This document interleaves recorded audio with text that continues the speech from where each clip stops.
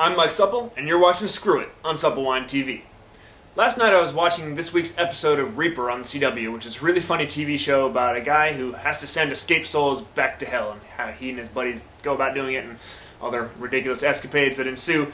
The point, though, they spent a lot of time in a bar. Last night, there was a guy in the bar who was drinking wine, and he was holding his glass of wine like this, swinging around, talking to people, just hanging on to that glass for a long time. It reminded me that a lot of people in TV and movies nowadays seem to be holding their glasses this way.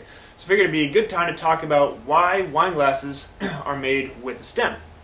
The point of the stem isn't to make you look pompous. The stem is actually a really functional, important part of the wine glass. Wine is very sensitive to temperature. Obviously, when you think about white wines, most people know you're supposed to chill a glass of white wine. Cooler temperatures lets the fresh, crisp fruit show. You don't really, and generally drink red wines at about room temperature.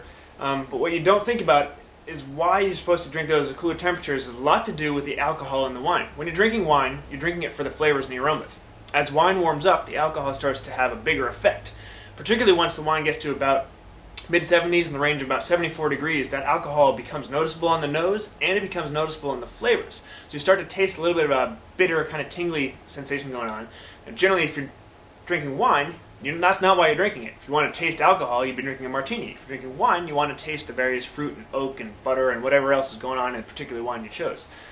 So it might sort of follow suit that you don't want to warm up a white wine because you're already drinking it cold, but it's actually even more important for red wine to hold it by the stem. Because red wine's already warmer, which means it's going to warm up to that 74 degree point much faster, and it's going to start releasing those alcohol aromas. You don't have to hold the stem all delicately and look kind of foolish and look like you're afraid of the wine glass. Stems are pretty big.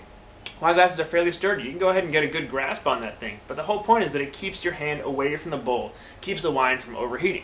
You look like you know what you're doing. You don't look like you're being pompous and just trying to be outside yourself. You look like you're drinking wine and actually trying to enjoy it. So go ahead, grab that wine by the stem there, swirl it around if you want to, because that just releases more aromas, or don't. Just hang on to it. You can walk around, rest the butt of the glass against your palm, make it nice and stable. It's an easy way to just go out there and really enjoy your wine.